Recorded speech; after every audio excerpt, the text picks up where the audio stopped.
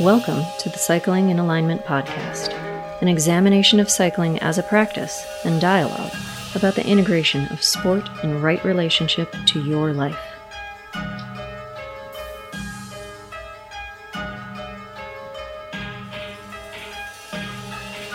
Greetings and salutations, internauts, seekers of information, critical thinkers, those who look beyond knowledge and into truth, which is by definition singular, in case you forgot. Today's episode is with James Wilson of MTB Strength Training Systems. James is a mountain bike coach and he lives in Grand Junction, Colorado. We will unpack all the critical details on our discussion. If you're not a mountain biker and you think you don't care about this podcast, you might want to hang around because there are some interesting discussions about pedal stroke theory and how James invented a pedal called the Catalyst pedal, which is a little bit different than the average mountain bike pedaling platform. James also has a lot of content on his YouTube site and offers a lot of training programs specifically geared towards strength training for mountain bike cyclists. So, go forth and check out his stuff, but listen to our episode first. I will apologize in advance because I recorded this from home and it's a little echoey, but this is how things roll these days. So you just got to go with it and embrace the content. We did the best I could to control my echoey voice. That is to say, my amazing editor, Jenna, she manipulated the buttons and did the things. But you can only contain my echoiness to a certain degree. So there you go. Without further prognostication, enjoy James Wilson.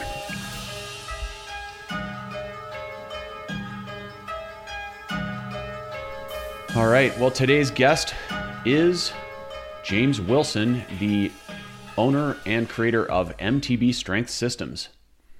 James lives in Grand Junction, Colorado, and he also runs and owns the Catalyst Performance Center, where he works with clients in person. Well, in a normal year, I don't know how much you've had the opportunity to do that this year. Are you still seeing clients one-on-one?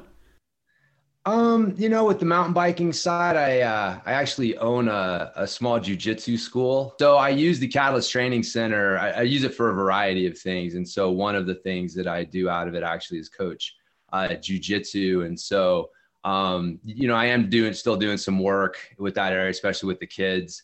As far as like the mountain bike coaching side, the coronavirus definitely had its impact on it. I was actually pretty bummed because I had scheduled a riding for a lifetime camp, as a subject that I'd started talking about over the last year or so. And it seemed like a lot of riders were really interested in it. And so I was going to have my first 2-day riding for a lifetime camp, really focused on like, what do you need to do to not just ride, better today and tomorrow, but for like years and years into the future. Right. And so, I had it. It was sold out like super quick. People were super pumped on coming. And then, we all know the rest of the story. And right. So those kind of got derailed. Still doing what I can like through the internet, which is funny because I've been doing this since 2005 is when I put my first website up. So a lot of people were scrambling to try to live in the new reality. And I'm like, man, I've been sitting here the whole time, guys. Welcome to the future. So, it's like I said, it's definitely had some challenges, but doing what I can. Well, thanks a lot for making time to come on today. I just feel like I found your work through the, internet rabbit holes and wormholes. And I think we have a lot of parallel philosophies. Your emphasis from what I've seen is very oriented towards educating riders about the simple concept that if they train off the bike and use strength and conditioning to their benefit, it's really going to benefit their function on a holistic level, on a much larger level. And a lot of people I don't think really have got that message yet. It seems to me that many cyclists think that riding a bike is the only way to be faster on the bike. And my message has been about educating athletes that cycling actually has some pretty serious sport-specific compensation patterns, and that those patterns, especially when magnified over time, tend to make you actually a lot worse athlete rather than better. What I mean by that is, if you're talking couch fitness, if somebody's super sedentary and they start riding a bike, they're going to get fitter. They're going to become healthier. They're going to move towards health, right? But then there's a plateau and then even a decline as cycling starts to downregulate some of the basic things that we need to do to be humans, to engage with the surface of the earth, have strong and stable ankles, for example, have good posture, maintain a good force ceiling, right? Things like that. And I know we're speaking the same language here, so I want to unpack some of your ideas and philosophies on that stuff. But I really think that cycling is a sport that can take us away from global health on the whole. And so when we counterbalance that, then we, just like you said, you enable principles that sort of actualize or bring to fruition lifetime fitness, lifetime health. And, cycling in particular, it's a sport that tends to sort of also attract the engineering mind to a degree, I'll say. The mind that's very analytical, very, type A, accomplish all the things, do the focus on the more is better kind of mindset. And it points you in that direction and you sort of end up very, we'll say, focused and kind of almost puts you in a physical corner in a sense.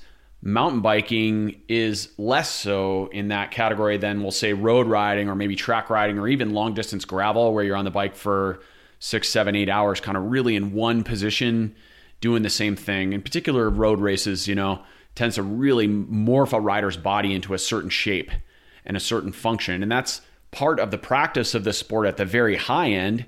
That's kind of what you're doing, is you're signing up for that. And then you spend the rest of your life undoing all those patterns. That's exactly where I'm at. I've been racing for 35 years, been a pro for 15 years.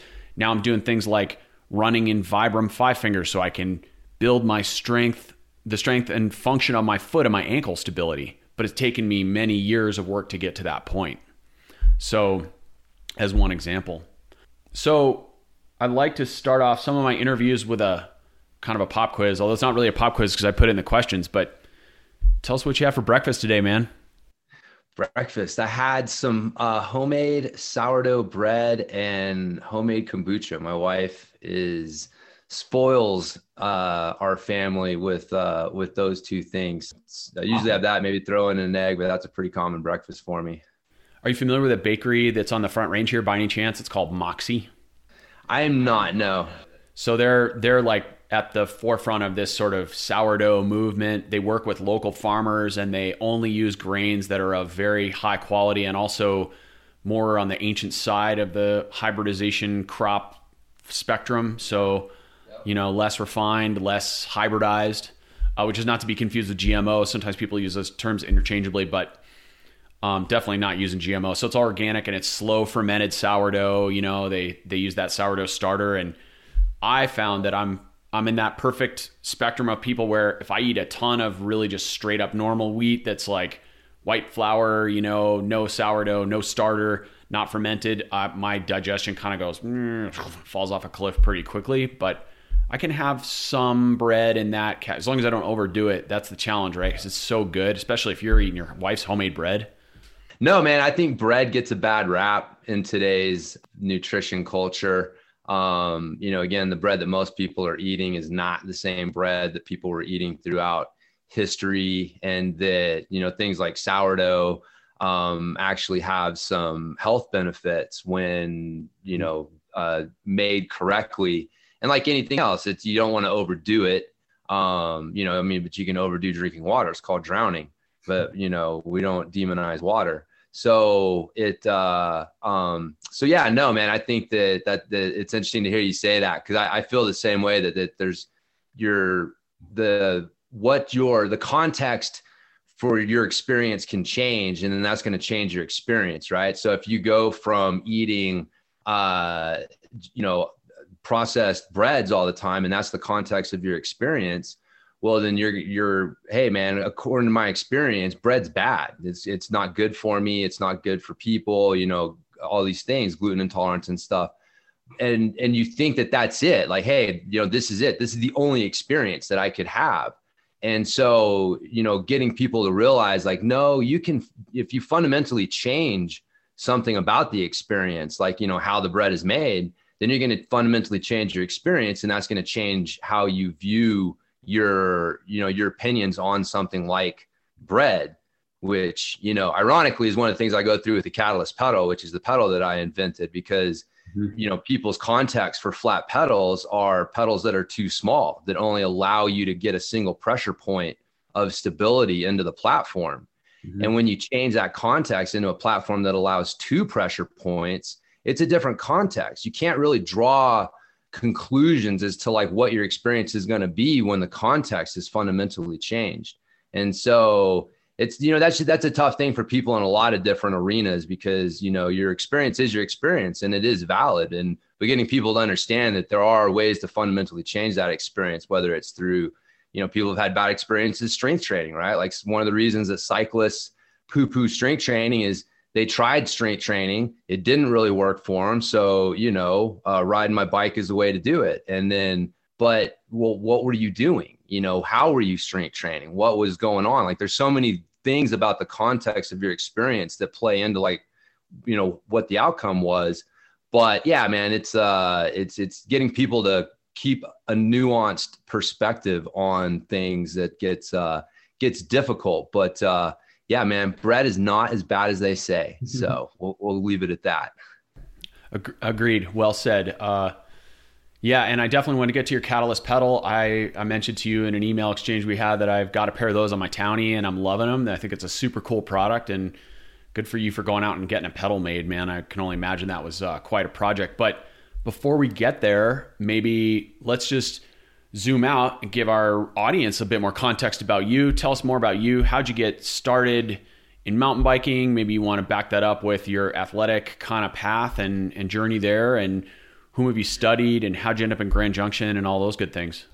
It's definitely been an interesting path. You know, looking back, you can see different points and experiences that at the time, you know, didn't really seem like they made as, you know, whatever. And then you get down the road and all these things come together and give you, you know, a unique perspective on things. And so my journey's definitely, you know, helped me get a little different perspective on things than your average cycling coach.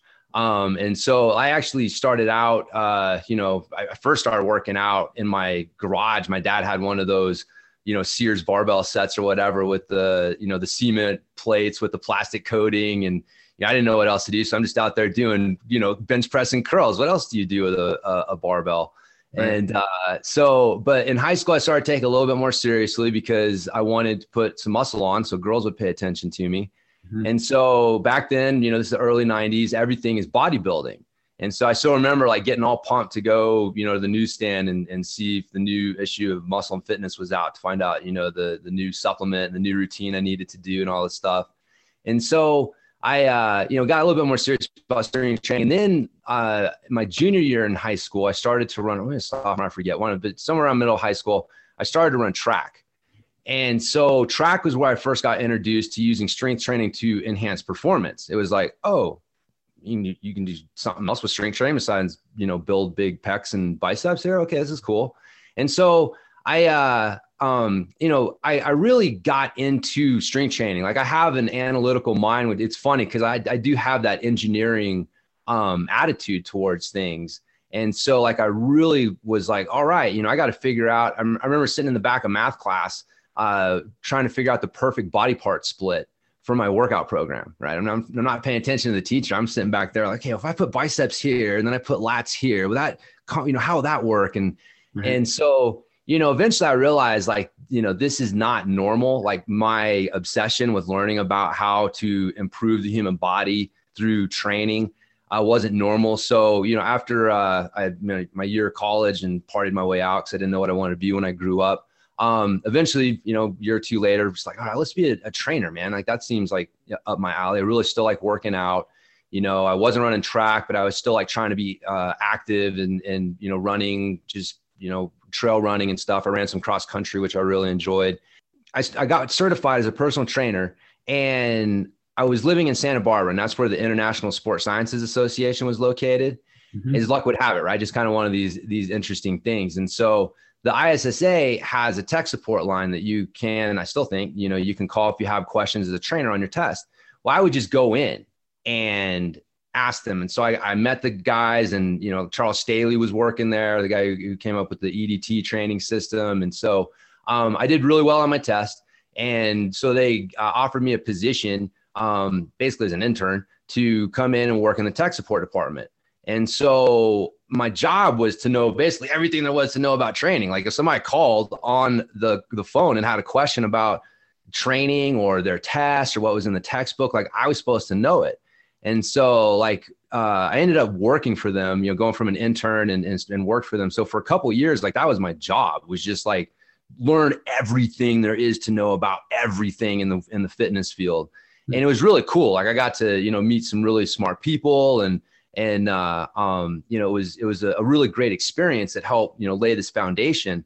But around that time is when I got into mountain biking, and I got into mountain biking kind of through the back door. I got a mountain bike to ride to work because parking in downtown Santa Barbara is atrocious. And I didn't live too far away. And so I was like, I can just ride a bike. So I went to the bike shop and I wanted to get a mountain bike because I thought road bikes look kind of weenie. And a mountain bike looks like a BMX bike, which, I rode as a kid. So I'm like, I'll get a mountain bike. And so I had fun, like riding around the street and, riding to work and stuff. But I knew that there were trails around Santa Barbara. I just didn't know where. And so one weekend I got bored and I decided to ride up and down a fire road. Mm-hmm. And man, I was hooked, like right off the bat. And, mountain biking is cool because you get like the runner's high of an endurance sport, but then you get the adrenaline rush of an action sport, right? Like I tell people, like if an action sport and an endurance sport got drunk one night and had a baby, like mountain biking would have been the result, right? It's a really cool and unique blend of these two things. And so I loved it, man, right off the bat. And so but coming from the track background and just kind of also having the knowledge base that I had, I knew that, well, if I want to get better at sport, one of the first things I need to do is start training for it. What can I do with my strength training to start enhancing my performance on the bike? And because that's just what you do in track. I mean, it's like everybody in track works out. You don't run fast in track without working out. Like it's just part of the culture. And doing strength training specifically. I mean, when I'm saying working out, talking about strength training. Mm-hmm. So I couldn't find any good info, man. This is back in like 2000, and there was literally nothing for mountain bike strength training. Like the little that you could find was bodybuilding BS in disguise. It was like, we'll do leg press and leg curl and leg extension, 3 sets of 10 on each. And it's like, this is not how athletes train. Like, I don't know like how mountain bikers are supposed to train, but I know that ain't it. Mm-hmm. And so I started just apply the things that I knew to my own training and just trying to train for the physical realities that I knew I was experiencing as a mountain biker. And so kind of started coming up with my own training system and had some other people that were working out with me and they were getting good results. And so in 2005, I'm like, well, maybe there's other people who are interested in this as well. So I put up my first website, and that's where MTB Strength Training Systems was born. It was basically the idea was to create a website where I could share these insights and things with other mountain bikers, because I knew that I was frustrated not being able to find these answers. And so I figured maybe other people would be interested. And so it's funny, man, like I still don't know where those first few newsletter subscribers came from, like how the hell they found the site. But all of a sudden I had like 10, 15 people on this newsletter thing. And I'm like, man, I guess I better send an email out to my newsletter list. And so again, this is 2005. And since then I have sent out like, 2 to 3 emails a week, for a long period of time, creating 3 pieces of new content a week, because like I was just working so hard to try to help educate mountain bikers on the importance of, it went beyond strength training, right? Like, I was one of the first guys to start to introduce kettlebell training to mountain biking. Again, in 2005, like there was no mountain bike strength training. Like in some ways I helped create the niche, and I helped popularize and introduce people to kettlebells. And again, people, they look around today and they take all this stuff for granted, right? Like they don't realize 20 years ago, this information wasn't there. It didn't exist. There were no riders or strength coaches who were devoting themselves to mountain biking. There was none. And, today we have several, and so it's great that we see that there's actually a niche and a place for coaches to focus on mountain biking, but it wasn't always that way. And same thing with kettlebells. Like people are like, oh, kettlebells and mountain biking, it's like, yeah, but at one point people didn't use kettlebells, period. And they certainly didn't apply them to mountain biking. And so, I got into kettlebell training again, early 2000s, and, have quite a bit of history with that. But so that was the start of MTB Strength Training Systems. And since then, I've had the chance to work with, some of the top riders in the world, some of the top teams, write for a lot of the top websites and magazines. And really, like I said, just working super hard, trying to help educate riders on the importance of, good strength and mobility and nutrition and mindset. And like basically all of these things that you do off of the bike that go into how well you're going to perform on the bike. And then also how long you're going to be able to do this for. And so, being able to balance those two things is also something that you have to keep in mind, because one of the things, again, I've worked with riders at the highest levels, right? Like I've seen what it takes to win national championships and be on the podium at a World Cup. Okay. And the things that you do to your body to get to that level aren't healthy. That's just not. Like you're sacrificing yourself. You're sacrificing your health. I forget where the saying came from, but it goes, where good sport begins, good health ends. And understanding that, right? That like, these top riders, they may be doing things that the trade-off is worth it for them because they're paying their mortgage based on their performance, but it's not worth it for the average everyday rider who is not getting anything for their efforts. And again, it's keeping that balance in mind is again something you got to watch, because people are really enamored when they are into training. What are the pros doing? What are the pros doing? I saw them doing this crazy box jump thing, or they're doing this, and it's like, oh my God, you got no idea the background that led to all of that, right. And that they're a pro and you're not. And so yeah, just kind of those two messages, man, just really trying to help people understand how those things can help them. But that's how I got here. Okay, cool. Yeah. Thank you. I got 3 really good lessons, or I'll say messages, that from what you just said. And one of them is that, well, maybe you weren't saying this explicitly, but I think you'll agree with me that, man, even today in 2000, well, it's 21, I almost said 20, and strength training, there's so many coaching programs out there that prescribe strength training. And I'm talking mountain bike, road, cross, track, whatever, any discipline of cycling. And the program is just in the freaking stone ages. It is. Yeah. There's still coaches out there prescribing leg presses and hamstring curls and, knee extensions. Like, come on, So, and I'm not here to bag anyone else's coaching. Like, you don't know what you don't know. There are areas there are lots of things I'm learning about. So I'm not here to judge another coach and say you're a bad coach. That's not my message. But I will say that, man, we can do so much better. There are programs that are light years ahead of that stuff. And there's so many that stuff, like programming like that, is so elemental. Another point that I heard you say that I want to emphasize is that, like you were saying, athletes, really part of our job as coaches is educating an athlete to think beyond the bike. Meaning most athletes, or many athletes, I'll say, tend to think about their stress, their training stress, and they isolate it from other stress. Stress is stress. And the other one that drives me nuts is when they separate their riding from their cardio training, as if like riding isn't cardio training. It's right. Like, holy crap, man. Like that. Yeah. So anyways, but to your point, it's, separating the riding from the other things that they're doing is not good. And by that, I think you'll agree, like all things, this is the problem in road cycling. I think this is arguably more endemic because everybody's so fixated on power and power meters and the performance management chart, which is specifically this chart that outlines your ride stress, which is calculated on your average power for every single ride for the entire year. And you get this nice little graph that shows you how fit you are. And that's a very useful model, but it's also very myopic because you can't track. I mean, I can go in the garage right now and annihilate myself in 8 minutes with a kettlebell. Like, I can put myself into the Hurt Locker, no problem, if I do the right swing, right, with the right technique and the right number of reps. I can ding myself super hard where I'll have lasting DOMs for a few days, maybe even longer if I really nuke it. But that's not going to show up in a PMC because I didn't have my power meter on. And it won't even show up if I'm wearing a heart rate monitor necessarily, because depending on the types of reps you're doing, you may not achieve enough cardiac load to get a high enough heart rate. And that's only one example, let alone, the fight you have with your girlfriend, or the job stress you have because you just got furloughed, or the income taxes you're figuring out how to pay, or whatever other stress, life stress people have. And stress is stress. It all summates. And so but athletes, I think, tend to not think this way. They get on the bike, they throw their leg over the top tube, and they're like, well, my coach said that I was supposed to do this really hard mountain bike ride today with all these, standing hill intervals. And then I was going to go, smashing all these descents and work on my flow and work on my weight distribution or my attack position or whatever you got going on, whatever your recommendations are.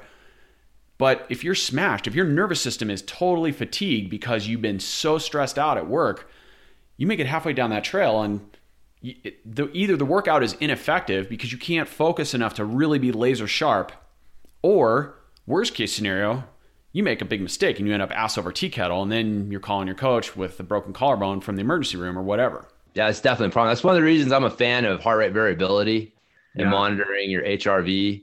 It's definitely getting more and more popular, which unfortunately means that people need to educate themselves and start being smart about what HRV solutions they're using, because there's people out there that just see dollar signs. And, so not all HRV solutions are the same. So, personally, I use the Morpheus system, which is Joel Jamieson. He had BioForce. So I've been using HRV myself personally for, God, I don't even know how many years. It's been a long time. And I think that it's one of the best training tools that you can use to make smart long-term training decisions. But, basically for people that don't know heart rate variability, and there's a lot of science behind this, is you have if you ever seen like, a heart rate monitor, right? Or, the ECG, and it's got the little spike when for the heartbeat. And so there's the distance between those spikes is called the RR wave. And the distance between those spikes is supposed to be random, right? So like when they say that you have a heart rate of 60 beats per minute, they're not saying that it's one beat every second, like a metronome. It might be, but that'd be actually really bad. What they're saying is that you're averaging over this period of time, this many. So, the time between the heartbeats is actually variable and different. And so the greater that variability is, what this does is they found that this ties into your parasympathetic nervous system, or your autonomous nervous system. And so you've got your sympathetic and parasympathetic, which is basically your fight and flight responses. And so your HRV is a reflection of kind of, it's like a teeter-totter, right? It's tilted either one way or the other. And so, you're either tilted towards the fight or flight, where you're relaxed, or whether you're towards the fight, where you're stressed, or whether the rest are relaxed, right? Mm-hmm. And what happens with a lot of people, like you're saying, is they get locked, that teeter-totter gets locked over in the stress side. And so without some sort of objective measurement to tell you, like, yes, you are, then it's really hard for athletes who are used to looking at numbers to justify taking a day off, right? Like if you feel like crap, well, if you don't have some objective way to measure, like, is there something that you really need to take a day off for, then it can be tough. And so by looking at your HRV and seeing where you're at, it helps you make smarter training decisions and making sure that you've got that, you're not in the stress response period all the time, and your body's able to relax, because everybody knows, right? Like you don't get fitter from training. It's the recovery from training that makes you fitter. And so if your HRV is always locked in that stress response and you're not able to recover from your training, you're not actually getting anything out of your training. And so, but yeah, HRV is one of these things that I think that it's just going to continue to get more popular. But I think that if anybody's serious about their training, especially doing it long term, looking at one of these HRV solutions is something I'd highly, highly recommend. So, you seem like you've got some experience with HRV. Yeah. I wore a Whoop strap for about 2 years. Yeah. Okay. And I found it to be a really useful training tool. I think HRV, I think you synopsized it perfectly. I think it's a really useful tool to teach people more about their own intuition. Ultimately, I think it's the journey for me, the ideal journey for my athletes is to use HRV as a training tool, as a learning tool, and then eventually put the sword down and walk away from it, because that tool should be used to refine your own intuition. You should be able to get out of bed in the morning and do a body scan, an internal monitor an internal checklist of what's happening, feel your heart rate, feel your blood pressure, feel how responsive you are to little things, and understand innately, okay, today's a day where I could train pretty hard, or ooh, today's a day where I'm a little tired. That's the ideal for me. But to get there, I think HRV is a really, really useful tool, because sometimes we have to see numbers to learn to process our own sensations, to process our own what's happening in our body. And that's, unfortunately, the fact that HRV is a good training tool and exists is a little bit of a sign of how disconnected so many people have become from their bodies. Oh, big time. Yeah, 100% right about the ultimate goal really being to not have to use the HRV tool at all to know where you're at. And so, it just becomes like some interesting data, more of just like a morning routine. But, I can sit down and tell you before I take it, like, all right, man, like I'm probably going to be this. And, 90+% of the time I am, because like, you start to associate, like same thing with heart rate, right? Like this is one of these things that cracks me up, is how much people focus on heart rate. And I guess you could also say the power meter is the same thing, right? And they're so focused on it during training. I got to keep my power here and I got to keep my heart rate here. And it's like, okay, when you're racing, are you looking at those things? No. Okay. What are you going on? Feel. Okay. Well, why are you not training that? Right? Like there's a total disconnect between the way that most people train, where they're so numbers oriented, and how you actually perform, which is more feeling oriented, and using the numbers to understand, okay, if I'm feeling this way, this is probably what's going on. And I can make some decisions, with that knowledge. But, like being totally disconnected, without those numbers in your face, is not necessarily the goal. Like, yes, you're more informed than someone who doesn't use the numbers at all, but you're really not at the end of the journey yet. There's still a few more steps that we'd really like to take to realize our potential as human beings, which is to, tap into our own inner wisdom and knowledge, or whatever you want to call it, but it's there. The model I kind of have in my head is that we're sort of triangulating between 3 points. And those 3 points are heart rate, which is your body's response to exercise, response to load. It's how your body's reacting to whatever you're doing, and all the stress summates. So that can be temperature, hydration, calories, total number of hours you've been riding, and load, of course, right? Amongst other things. Humidity can do it. Even barometric pressure can influence people's heart rate. That's one corner of the triangle. The other corner is, if you're using one, a power meter. That's your body's output. So it's the external load. It's the load you're generating and then measured externally. It's kind of the hard line. How much work are you actually doing? The third point of that triangle, which is arguably the most valuable, is relative perceived exertion. Internal tachometer. How do you feel? Because I can look at all the training data in the world on Training Peaks or Today's Plan or whatever software you're using, and I can see the heart rate, the rider's response, and I can see their power, their output. But until I have that third data point, which is their sensation, I don't really have a complete picture. And ultimately, heart rate and power are really sounding boards for the athlete to refine their ability to understand what's inside. For me, athletic practice is about primarily 2 things. It's about connecting internally with my own body, expressing movement, and connection with nature. That's one of the big reasons I ride a bike. Not every cyclist identifies with that. Probably more mountain bikers do than roadies. But for me, it's about connection with nature. And sometimes I'll go ride for 2 hours. I'll stop, get off my bike, take off most of my clothes, or maybe occasionally all of them, do Tai Chi in the middle of the forest in the sun. Then I'll put my clothes back on and ride home. That's connection with nature. I know that's not the way most people ride their bikes, but that's my gig. But I've also been doing this a long time.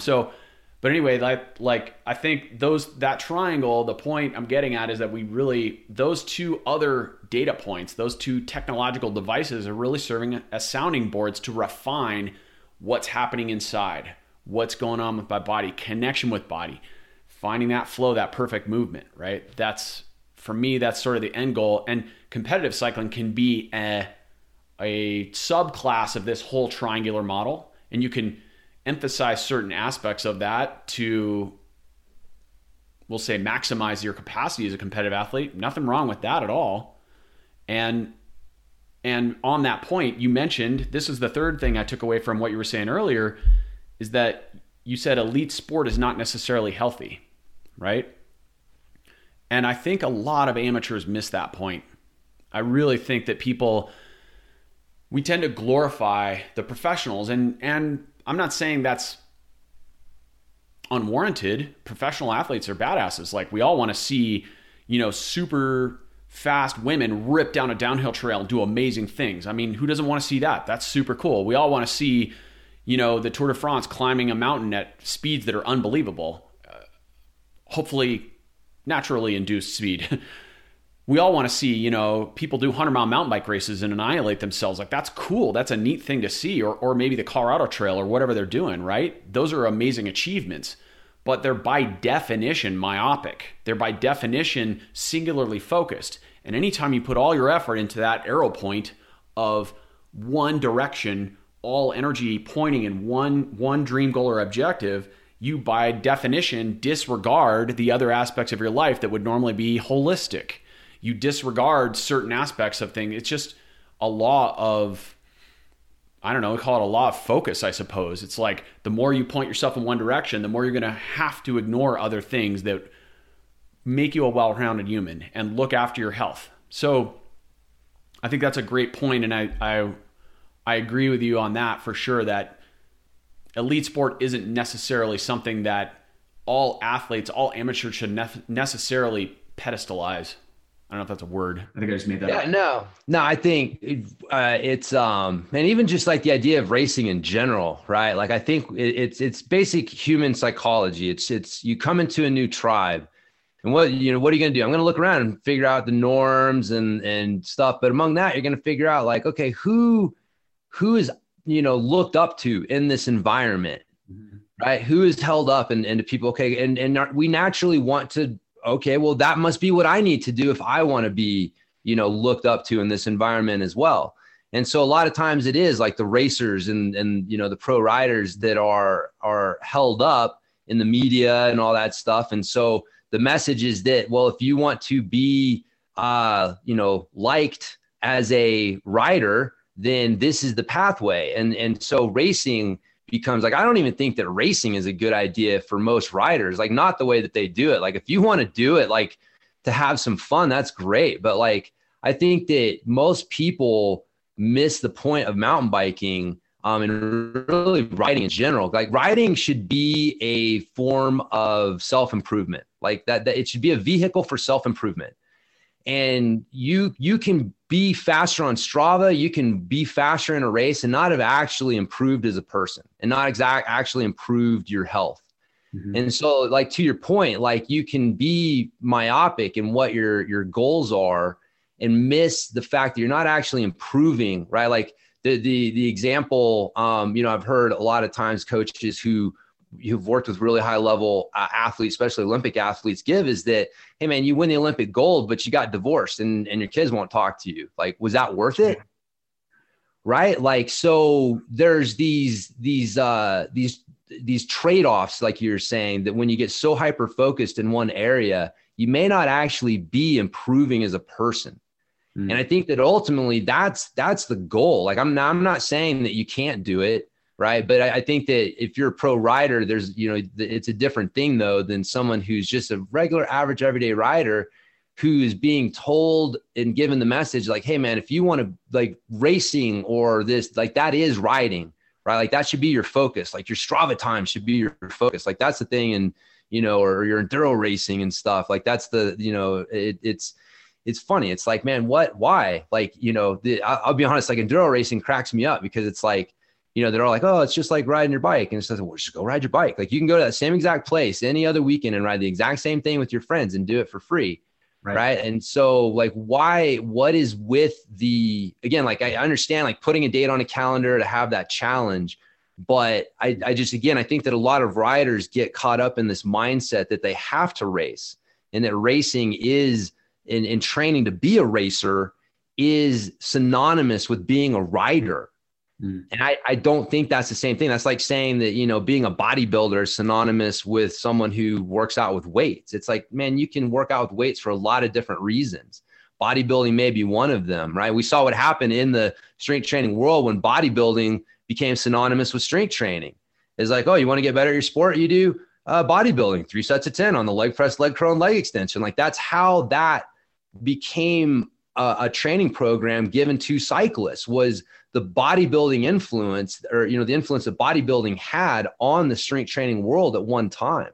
And so, we've seen that there's problems with that. And so, there's other ways. We got functional training now and all these other things. So we've moved forward. So, but I think the same thing, can happen with racing, where people start to think that racing is synonymous with riding. And they're not the same thing. Racing is a form of riding, but man, you can be a rider and never race and like that, and be great, like have fun, like do it for your own reasons. So, but yeah, man, I feel that a lot of riders miss that point. I will say, like, that's one of the reasons I enjoy jiu-jitsu so much, because it's baked into it.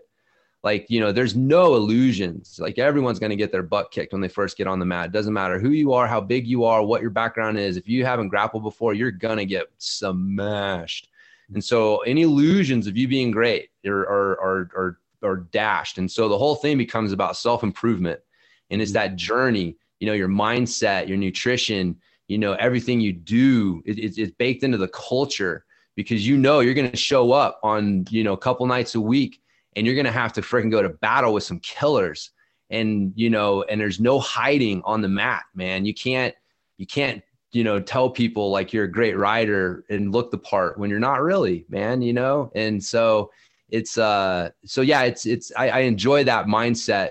It's a martial arts mindset is really what it boils down to. Like all martial arts really kind of have that self-improvement aspect baked in. But I think that riding really misses, like I have a couple articles on my website, like things I, wish mountain biking would learn from Brazilian jiu-jitsu, or I forget what the exact title is, but there's things that cycling could learn from looking at, martial arts, and like, how do we encourage people to do this for different reasons other than just racing? How do we give them the mindset to do this for the long haul? Like, again, we give people the impression that, man, if you're not, pretty fast after 6 months to a year, you suck. Right. And in jiu-jitsu, it's like, no, dude, you're going to suck for like 3 or 4 years. Like, honestly, I've noticed the same parallel really with riding too. Like, most riders are not going to be very good for the first probably like 3 to 4 years. It's going to take you about 3 to 4 years of riding and training consistently to get to where you feel pretty confident in most situations. But if you have this impression that like, man, I've been riding for a year and I'm not getting faster and all this stuff, and you start getting frustrated, the odds of you quitting are way higher. So, one of the things that you do in martial arts and jiu-jitsu is you start letting people know right off the bat early, like, hey, buddy, it's okay to suck. We've all sucked. It's the process. Just buckle down. It's going to take you years to figure this out. And know what? That's okay. And it takes so much mental pressure off of people to just relax and enjoy the process, rather than get all like hyped up on like, oh my God, my Strava times, my functional power threshold, my, whatever, insert whatever manic thing that drives people crazy, that really keeps them from having the view that they need to achieve the goals that they're looking to achieve. But anyways, man, yeah, no, I agree. It can get confusing for people as far as like what to focus on when it comes to, pro riders and the information you can get from them. That's an excellent point, that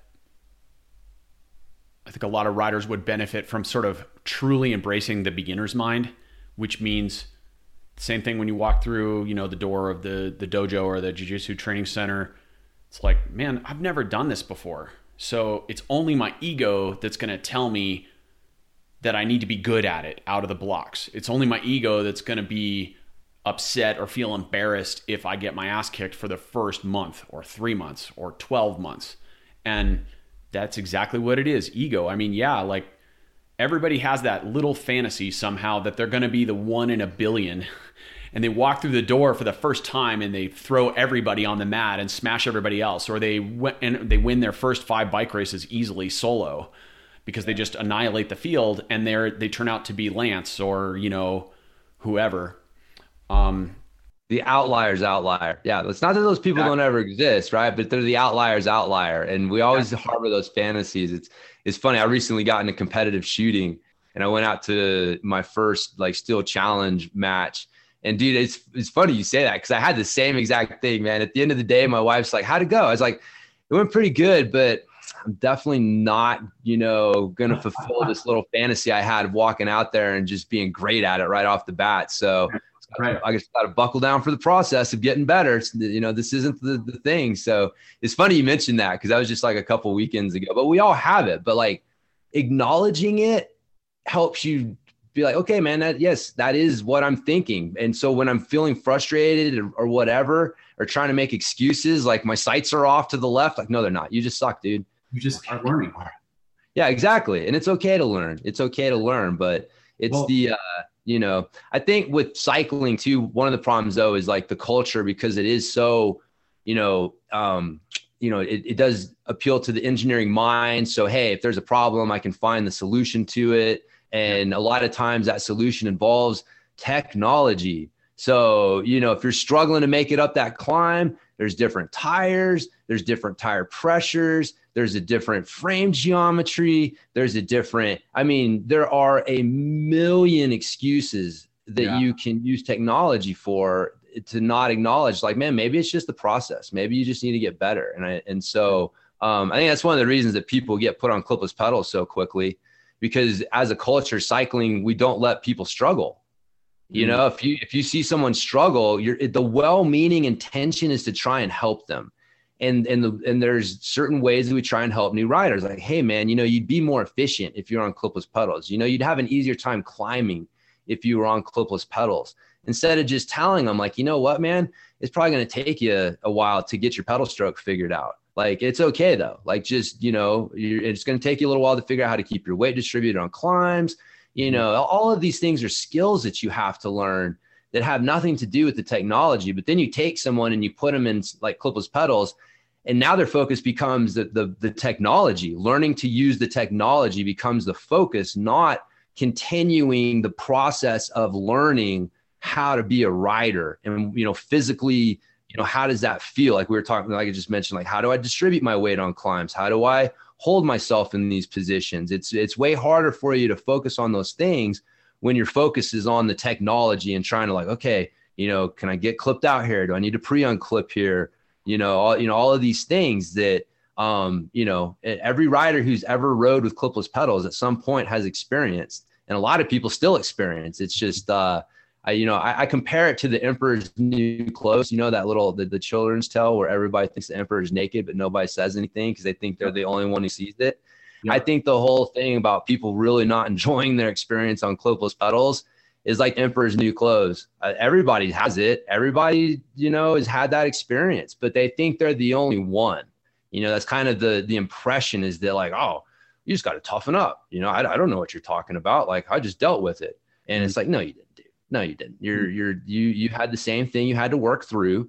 Right. But like, if people, I think that's one of the reasons that like flat pedals have kind of regained some ground over the last few years, especially in the mountain biking world, is, I'll toot my own horn a little bit. I think the Flat Pedal Revolution Manifesto, which I put out, I don't even know how long it's been, man. It's been a long time since I put that thing out.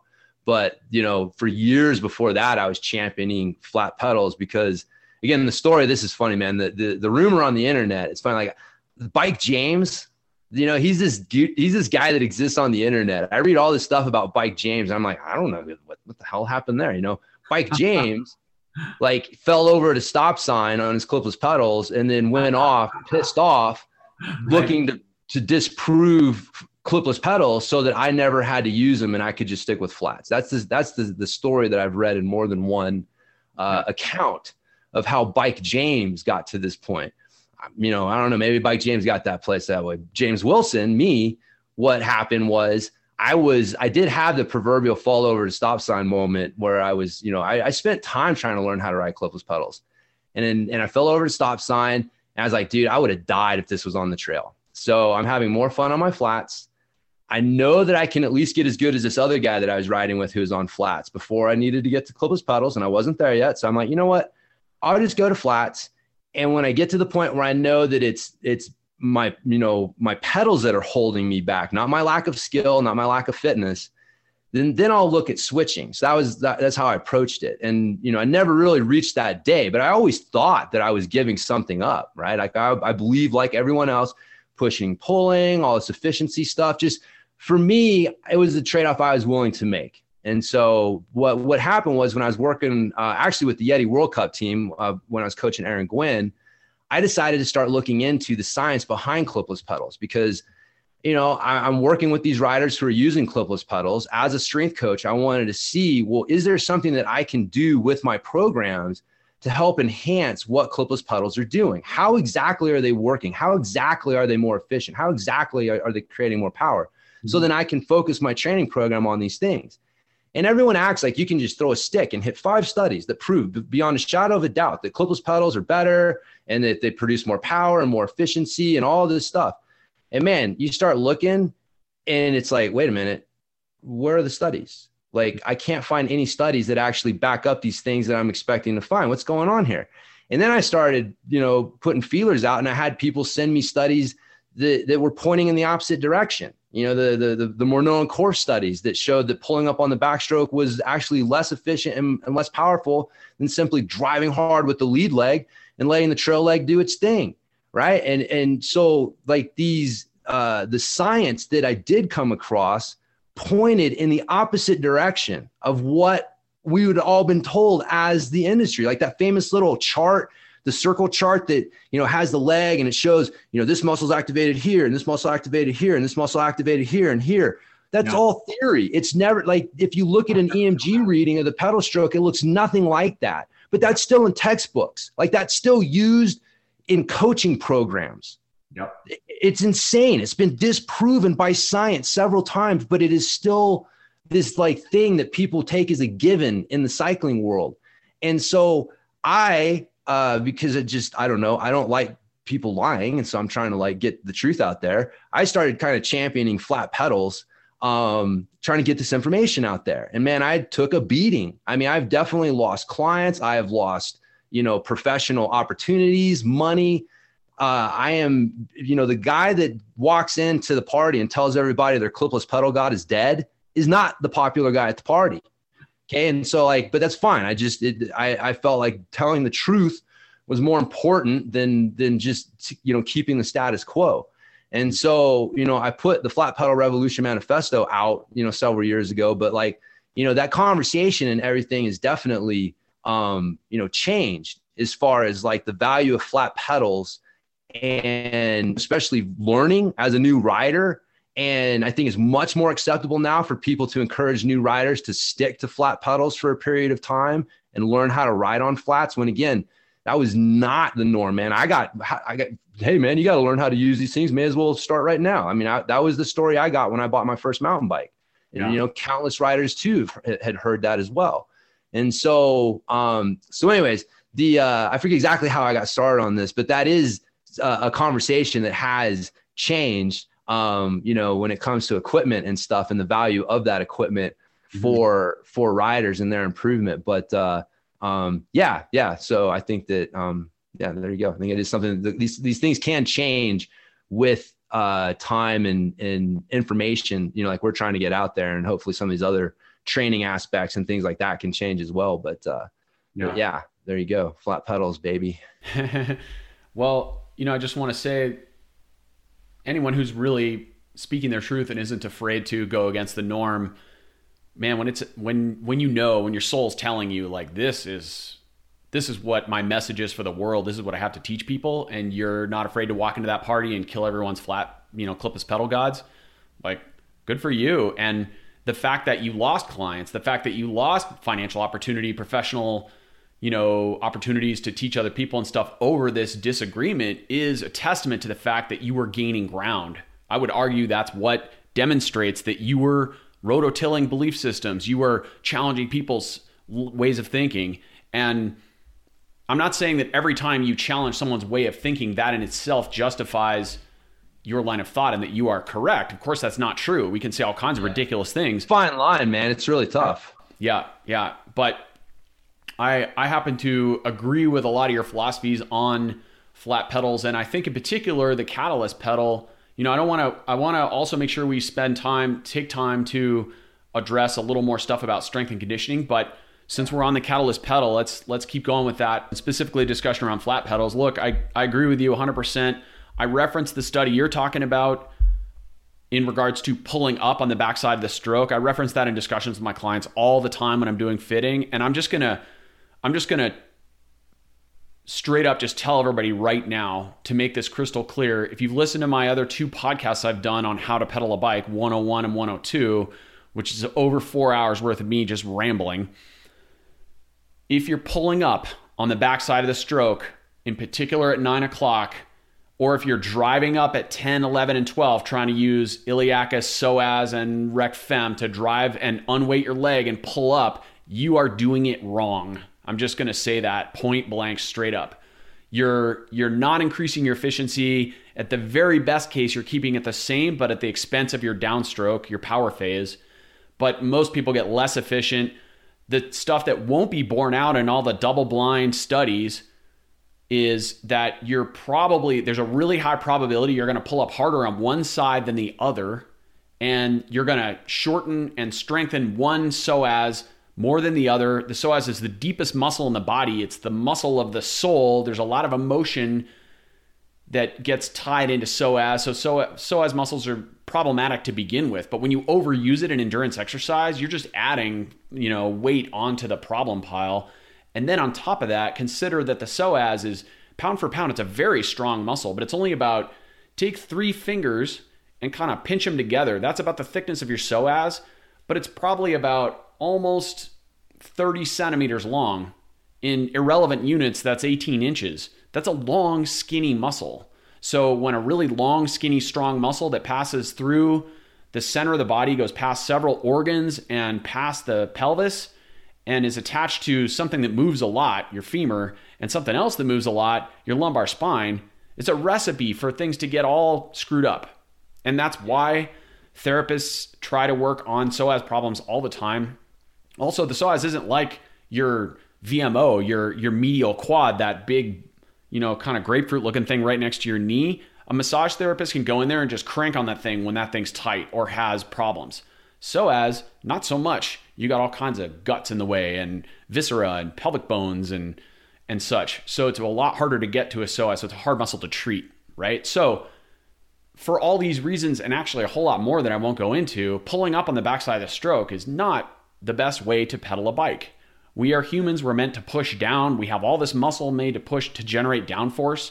We are engineered or evolved, depending on how you want to look at it, to negotiate the face of the earth and to resist the force of gravity. And that means pushing down against the surface of the earth. So cycling is a refined form of that basic motion. So, yeah. I've heard you mention this, James, one of your hypotheses, I'll say, and correct me if I'm misquoting you or twisting one of your ideas around, is that basically one of the reasons flat pedals are so effective is because when people use traditional cycling shoes with a stiff sole and they use a clipless pedal, it changes the relationship of the foot to the pedal in a way that allows for not optimal force distribution and proprioceptive, we'll say, clarity. Is that a fair way to describe things? Yeah, no, I was really influenced by the book Born to Run. It's just part of my strength training background. I really got into the barefoot running thing. I suffered from knee and foot problems when I ran track and cross country. And I remember them getting ready to fit me with orthotics. So like I had, when I read that book, it was like, I'd actually experienced what he was talking about as far as like, these big, overly built, overly cushioned shoes were causing the problem. And so if I get into the barefoot training and barefoot running thing, that'll go away. And so like my training facility that, I had for 6 years in Grand Junction, like we were a barefoot training facility. Like we encourage you to come in and work out barefoot or at least minimalist shoes. Like, we would not allow those big bulky shoes in the gym to work out in. And so it's just part of my, my core philosophy. And so I remember listening to that. I didn't read it. I listened to it as an audio book on a drive out to and from California. But I remember listening to it and thinking like, man, if running shoes are jacking up our feet and lower body with with the unnatural interface they're creating, what on earth are clipless pedals doing to people's feet? Because that is a super unnatural interface for your foot to have with something, with trying to apply pressure into something. And so I actually did a little research, and I didn't find much, but like one of the studies I found, cyclists that were studied had like 85% of them had some sort of overuse injury within their career. Like it was as high, if not higher than running. Right. And again, like running was you were able to point to like, hey, this is why all these injuries are because of the foot. And so that was definitely one of my thought processes behind flat pedals was, well, flat pedals at least allow a more natural interface with the bike and with the pedal than clipless pedals do. Mm-hmm. And so, even before I invented the clipless or the Catalyst pedal, I had many riders who had, one of the guys was literally ready to quit riding. I mean, this guy rode, it was part of his soul, and he hurt so bad. And he had done all the bike fits, all the different shoes, all the different things, but he was, wearing clipless pedals. And I told him, man, just switch to flats, just give it a shot. You have nothing to lose. And he did. And his pain, for the most part, went away. I mean, just, giant change pretty quickly. So now he's a huge flat pedal advocate, but there's a lot of people out there that have experienced this, that when they switch from clipless pedals to flats, that a lot of these cycling related aches and pains that they've had either go away or get a lot less. And, that is actually taking that a step further was my idea for the Catalyst pedal, because I realized that even flat pedals don't create a natural interface for your foot with the pedal. And the problem is that what people look at riding a bike and they go, oh, that looks like running or jumping. And when you run or jump, you want to drive through the ball of your foot. But the problem is that when you're on your bike, your foot's not coming off the pedal, right? So you're not propelling your center of gravity through space. The bike is carrying your center of gravity through space. So it's more like surfing or skateboarding or skiing or something like that, right? Cycling is not triple extension. Yes, exactly. It's not triple extension. Triple extension is only when you're projecting your center of gravity off of its base of support, right? So you need your feet to break contact with the ground. So the context of how your feet of this is very important, because your lower leg acts very differently between these two contexts. This is why when you're in the gym, no one tells you to, drive up on the ball of your foot when you're doing lunges and squats and deadlifts, because, when you run and jump, that's how you do it. So that's the most powerful way to lift weights. No one does that because we know you blow knees out and hurt people doing that. And the reason is that when your foot is not coming off of what it's in contact with, it wants two pressure points to create stability and apply pressure into what it's on. And so because the most flat pedals, pretty much everyone but the Catalyst pedal is made from this assumption that you only need to stabilize the ball of the foot and create one pressure point. It's really not a foot position. It's a pressure point system, right? It's one pressure point versus two pressure points. And your body is designed to use two pressure points in that context. And so when you've got a single pressure point, it creates all sorts of problems. So, you're not able to recruit the hips as effectively. Your calf and Achilles tendon is going to have to get tighter because something has to stabilize your heel. Mm-hmm. Right. And so you also, when you have a rotating platform that's centered, or a platform that's centered on a rotating axis, from an engineering standpoint, it makes no sense to try to use one pressure point to apply pressure into that rotating platform. You have to get it perfectly centered, and it can't deviate at all. Any deviation off of center is going to result in that platform tipping. And so most riders can't get their foot perfectly centered. It's too uncomfortable. So almost all riders will have a little bit of offset forward. And this is why you see the toes tipping down when people are pedaling really hard, because this is uneven force going into the pedal, that platform, and it's rotating the platform forward. Well, one answer to that problem, because if you're not, if you're on flats, your foot can come off of that, or you have to think about how you're pedaling and moderate your force to keep it from, being so much that it tips your foot off. Mm-hmm. Well, one answer to that is to attach your foot to the pedal. Okay, if I attach my foot to the pedal, it will take care of that problem. Now I can pedal as hard as I want. I don't have to worry about my foot coming off the pedal. Another answer to the problem is to stabilize the energy that's going into the platform so you don't have that tipping in the first place. And that's where putting 2 pressure points, one on each end of the platform, is the better, more efficient way to apply force into a rotating platform like that, i.e. a pedal, even a clipless pedal, even the smallest pedal, clipless pedal is a platform that you are standing on that's rotating on a centered axis or centered on a rotating axis. And so like there's another way to solve that problem, and that is to create the 2 pressure point platform. And that's what the Catalyst pedal does. And so again, it's just an extension of this look at how is the human body designed to move. Now, how do we apply this to the bike? And while that sounds self-evident and like, well, duh, that is not the approach the vast majority of the cycling world and cycling coaches take. They have these preformed theories on how you want to power the bike, and then you're going to force the body to adapt to these theories. And that's where the whole pushing and pulling thing came from. And so, you know, again, if I'm designing a machine from scratch, I will have it push and pull, right? But the human body is not a machine designed from scratch. We have certain ways that we optimally move. And so we have to learn how do we apply these ways to the bike instead of these, you know, cockamamie theories of how would a machine power the bike. And then, you know, and so again, like this is why I'm a big advocate for standing pedaling, because when you stand up, a bunch of good things happen. When you're sitting down, you're in the adult fetal position, right? Like if sitting's the new smoking, like what is seated pedaling? Like, you know, bong hits a crack. More sitting. Yeah. So it's not good for you, man, to put a bunch of tension on your system when you're sitting down. You know, sitting down to recover is fine. This is where people get me a little confused. They're like, oh, you just stand up all the time. It's like, no. I sit down a lot, but I sit down when it's a low tension, easy situation to recover.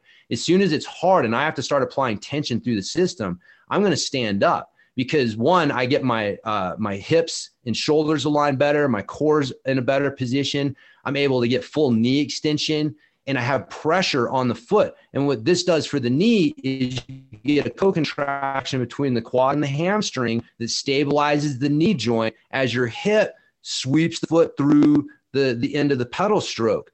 And so what people don't realize is when you're sitting down, you are running a crap ton of force through your knee without it ever being stable, like truly stable, like it's designed to be. And so, you know, people pay all this money for bike fits to get their knee in just the right position. Man, you stand up, boom, knee's in the right position. And so learning how to stand up is a big skill. But again, if you have tiny pedals, so that when you stand up, you either have a lot of pressure in one place, like on clipless pedals, which is very uncomfortable, or you have this kind of unstable platform that most, you know, all the other flat pedals create, where when you stand up and you're creating pressure and force in the platform, it's wanting to roll on you, then instinctively you're not going to want to stand up because the experience is different. Like we were talking about earlier, right? Like the context of that experience sucks. Okay. But the context of standing up when your foot is stabilized properly is completely different. And now all of a sudden you can ride in a way that you couldn't before because your foot is stabilized properly. And so now you're able, as an extension, able to stand up, which puts your body in a much healthier, much more natural position for you to move from on the bike to create power and movement. And then you sit down to recover, and then you stand up to go hard the next time. But this culture of just sitting and grinding your way through everything and only standing up when you absolutely have to is really hurting a lot of riders and also holding back their performance as well. So, so yeah, man, it's definitely part of the philosophy and has led me in a couple different directions with it. Right.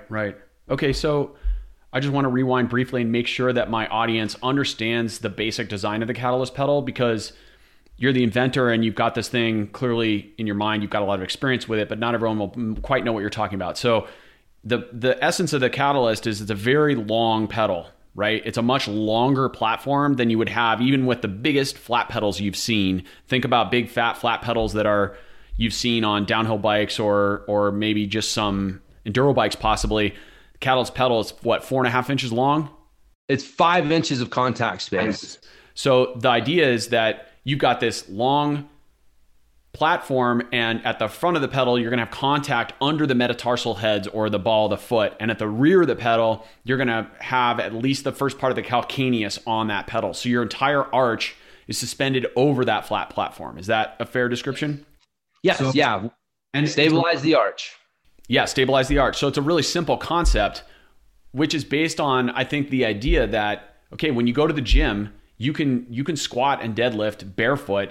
And if you have good foot mechanics, good basic understanding of how to properly maybe organize the movement a bit, to borrow Kelly Starrett's terminology, to apply a subtle external rotation to the femurs and the hip sockets, for example, so that you're not pronating excessively during your heavy lifts. Some pronation and some supination are natural and part of all movement. So we're not demonizing pronation, but excessive pronation is what can trash knees, trashes backs. So when you push down on the floor during your heavy lift, when you walk and run on the surface of the earth, it's primarily a flat surface.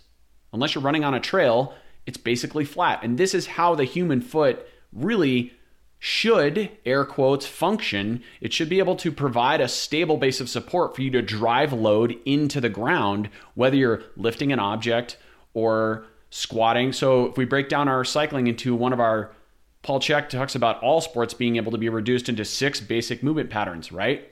Hip hinge, right? Or you could also call that a deadlift fundamentally. Or really, it's a good morning technically, right? A squat, a lunge, a push, a pull, and a twist.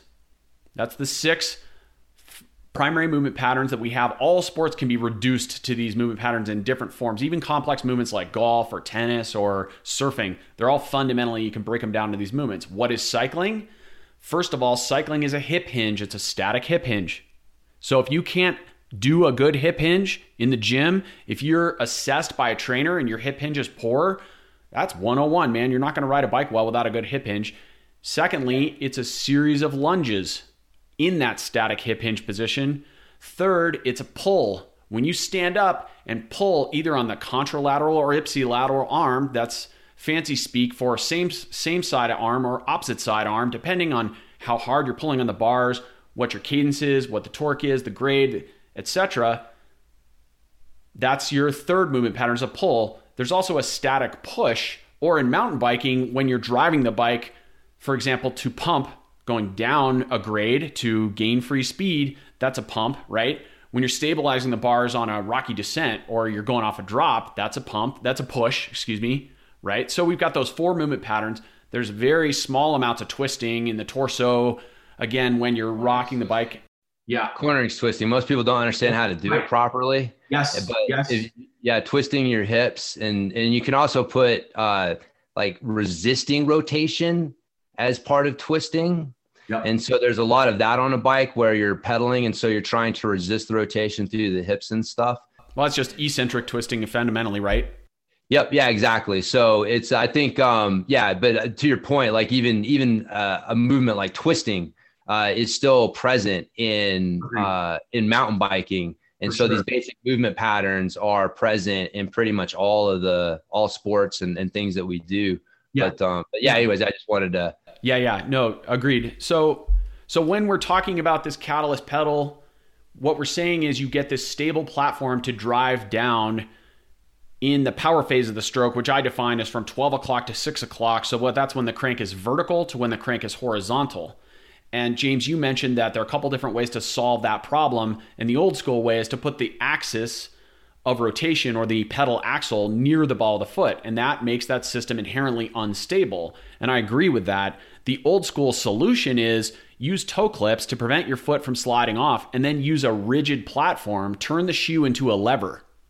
That's where the origin of the road shoe came, which is started out as a really stiff piece of leather, then became thermoplastic, and then became carbon fiber. And since more is always better, stiffer means more power and more, air quotes, efficiency, which probably I'd be hard pressed to find any science that shows that. I'm sure maybe you've looked more than I have, but no, I think that's part of the origin of the problem, is that what we've done is bastardized pedaling into something that, here's the issue that I have, is what are you doing when you ride in a rigid shoe?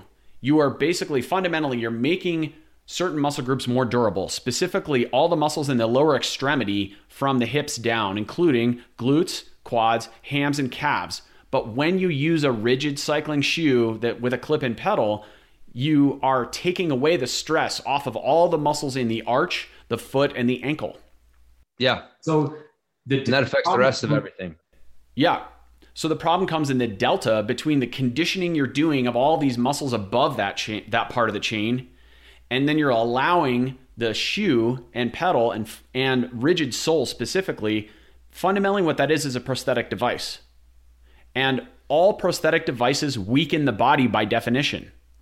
Example, let's say you had a friend who gets in a car accident. They have a fender bender and they get whiplash. They go to the doctor puts them in a neck brace. They wear the neck brace for 3 months. They take it off after 3 months. Are their neck muscles weaker or stronger after wearing a neck brace for 3 months? Obviously, they're weaker because the device, the prosthetic device, held up their head and did the work of the muscles. So the muscles atrophied.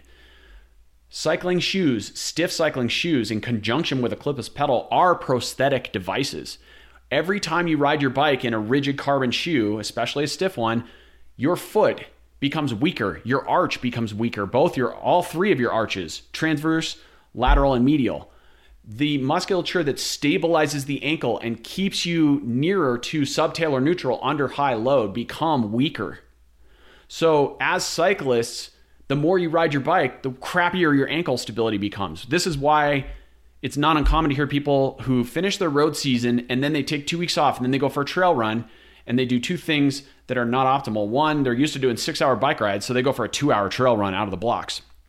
Not used to the plyometrics of bouncing, not used to the eccentric load, and their ankle stability is crap because they've been riding around in road shoes all year. And guess what happens? Usually two things. One, they sprain an ankle, and two, they can't walk for like a week afterwards because they're so sore. So I think, I'm not saying that road shoes are all garbage, but I think the problem is exacerbated by the really old hangover from crappy shoe design, which is when you have a rigid shoe, it has a large amount of heel lift and toe spring. And that toe spring and heel lift combine to make a really crude way to activate the windlass mechanism to try to give the arch some tension. So just so people know, the windlass mechanism is if you reach down to your barefoot right now and pull up on your big toe really hard, what that does is it puts tension on the arch of the foot. And that mechanism is activated when you run and walk, because when you run and push off on the ball of the foot, the big toe goes into dorsiflexion or pops up like a dorsal fin on a shark and points up towards your shin. And that activates that tension under the arch. And that mechanism is an important part of how we run and walk through the world. It helps signal the body to engage the glutes, hamstrings, quads in proper amplitude and timing so that when you run and walk, hopefully you can do that with some supple muscle and some efficiency. You're not just slapping the ground and hamstrings aren't turning on at the wrong time to prevent the quads from firing, etc. There's a natural rhythm to that. So cycling shoes who have a big toe spring or automatically engaged dorsiflexion of the toe or a big heel rise or both lock your foot into this almost like it's like a V shape to be exaggerated when you look at the shoe from the side. Your heel's raised up like a high-heeled shoe and your toes being pushed up in the front. And adapting to that curve of the sole, there's no standardization for this in any industry. Basically, shoe designers just put it in there now because it's the way cycling shoes have been made since 1901. And I'm convinced that a big confounding variable in this equation, what I'm really long way to make this point, James, is I think you're on to something for sure with this pedal. I've got a pair on my bike. I've used them. I think they work great with minimalist shoes. I think one of the confounding variables isn't only the clipless pedal and the small contact area that goes therein. I think it is how the foot engages with most modern shoes, either mountain bike racing shoes or road shoes, and all those curves screw up the proprioceptive contact. What we want ideally is a dead flat surface, and nobody makes shoes like that. Almost nobody. It's a system. Like the clipless pedals are a system. Like you can't ride clipless pedals without also riding clipless pedal shoes. I mean, you can, but it sucks right. From what I've seen. So, I've had a couple of people forget their shoes and just go for it on regular shoes. And they actually ride surprisingly well. They surprise themselves like, damn, I rode better than I thought I would on, just my freaking flat my tennis shoes on these clipless pedals. And but they didn't quite see the actual point, which is like, yeah, you can ride a lot better than you think without these magic pedals here. But the shoes are a big part of it. And what's funny, man, is I didn't even really realize that the shoes are made like that. But and this just points again to just a lot of misunderstanding, which is the process that the foot goes through is what activates that windlass mechanism. It's not the position. Locking your foot in that position is not activating it. What you're doing is you're locking your foot in that position, and then it's getting stiff. Yeah. And so you're not, no matter how, you're not able to create pressure. Like when you're running or walking, the contact with the ground, the pressure that happens with the ground, and the process that your foot goes through is the combination of those two things that trigger the reflex action, right? It's not the position of the foot. And you can't mimic that or get that pressure like you need in a road bike shoe. So even locking someone's foot into that position is actually, in my opinion, making the situation worse. Agreed. Because you're getting even further away from how the foot is naturally supposed to work. Yeah. And so, yeah, man. And again, like one of the, that is another thing, like when your pedals are too small, your arch is destabilized. And that's really the reason for the stiff shoes or stiff soles. All this other stuff that they tell you is nonsense. Like they don't really understand what is going on here. Well, you have an unstable arch. You have one end that's just flexing in space. Well, if I put a stiff soled shoe on, it helps to mitigate that some. And so that's what you're seeing with a stiff soled shoe versus a softer sole shoe on a regular clip or pedal system. It's the difference in how much flex you're getting from the arch. That's where all of the advantages, quote unquote, that are coming from a stiff soled shoe. It's not levering or positioning for this mechanism or whatever it is. It's simply that. And so, but if you extend the pedal back so that it's supporting the back end of the arch, then you don't have to rely on the shoe to do it.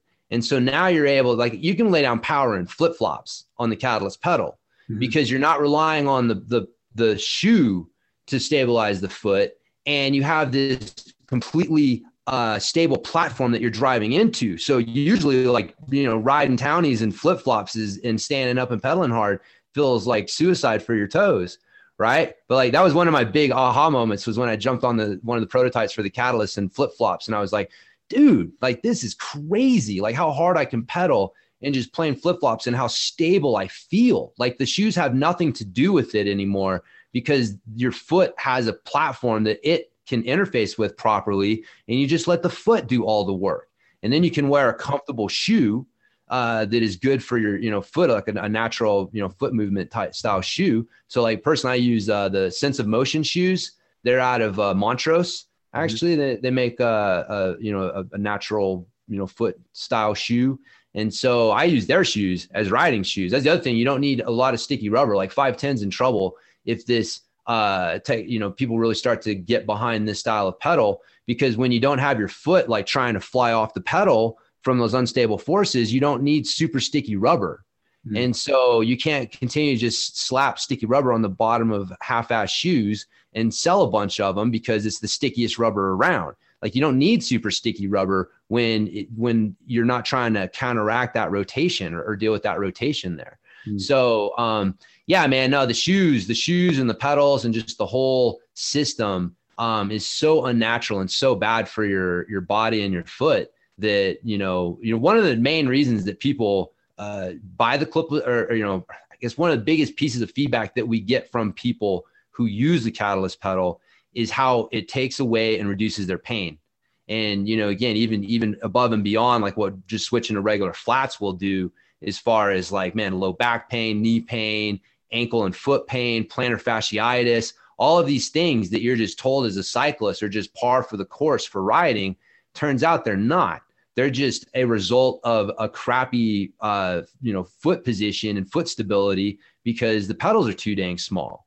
And so, it has all of these detrimental effects on the body besides that. So, but yeah, man, to your point, the shoes play a big role in how your foot is going to function, and just, putting your foot in a stiff sole that's like cramming it in some sort of position that creates stiffness. Like stiffness is it's fake stability, right? Stability is something you should be able to turn on and off, right? Stiffness is just on and it never turns off. And so what happens is like when your body is experiencing a lot of stiffness, or creating tension is metabolically expensive.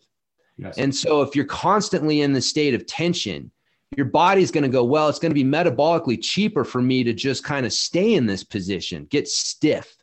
And it can seem like stability, but like you were saying, like once you get out of that context, now you start to try to run or you try to walk or you try to do something else.